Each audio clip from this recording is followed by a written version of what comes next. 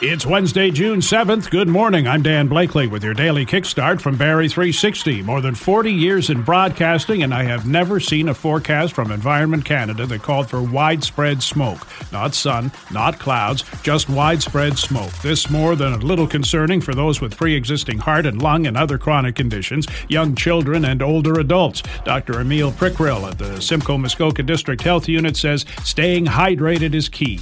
Drinking plenty of water to help your body cope with the smoke is important during the time when you expose, and also afterwards too, because the impact on health of smoke can be immediate, but can also have kind of delayed effects, many hours or even several days down the line. Limiting outdoor and strenuous activities is advised, especially if you're experiencing chest pain, severe coughing, breathing difficulties, and dizziness. In fact, any of those, he says, should get you seeking medical attention. Keep an eye on the air quality index as well. It's expected to rise to 7 in the Barrie area today, which is high risk. Eyes on the Bank of Canada, rate adjustment day. Some indications there could be a tick upward with the economy running hotter than forecasters had expected. Vehicle thefts in Canada soared in 2022.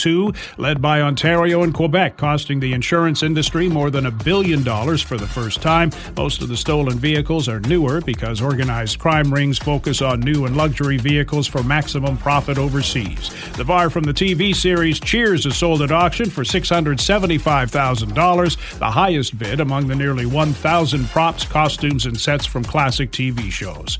Jays took out the Astros 5-1. Kevin Gausman struck out a career-matching 13. He's the American League strikeout leader with 113 this season. NBA final resumes tonight in Florida. The Heat and the Nuggets tied at 1 win apiece. Widespread smoke today, high near 20. That's your kickstart for June 7th. We're back again tomorrow. Until then, remember, life's greatest lessons are often learned at the worst times from the worst mistakes.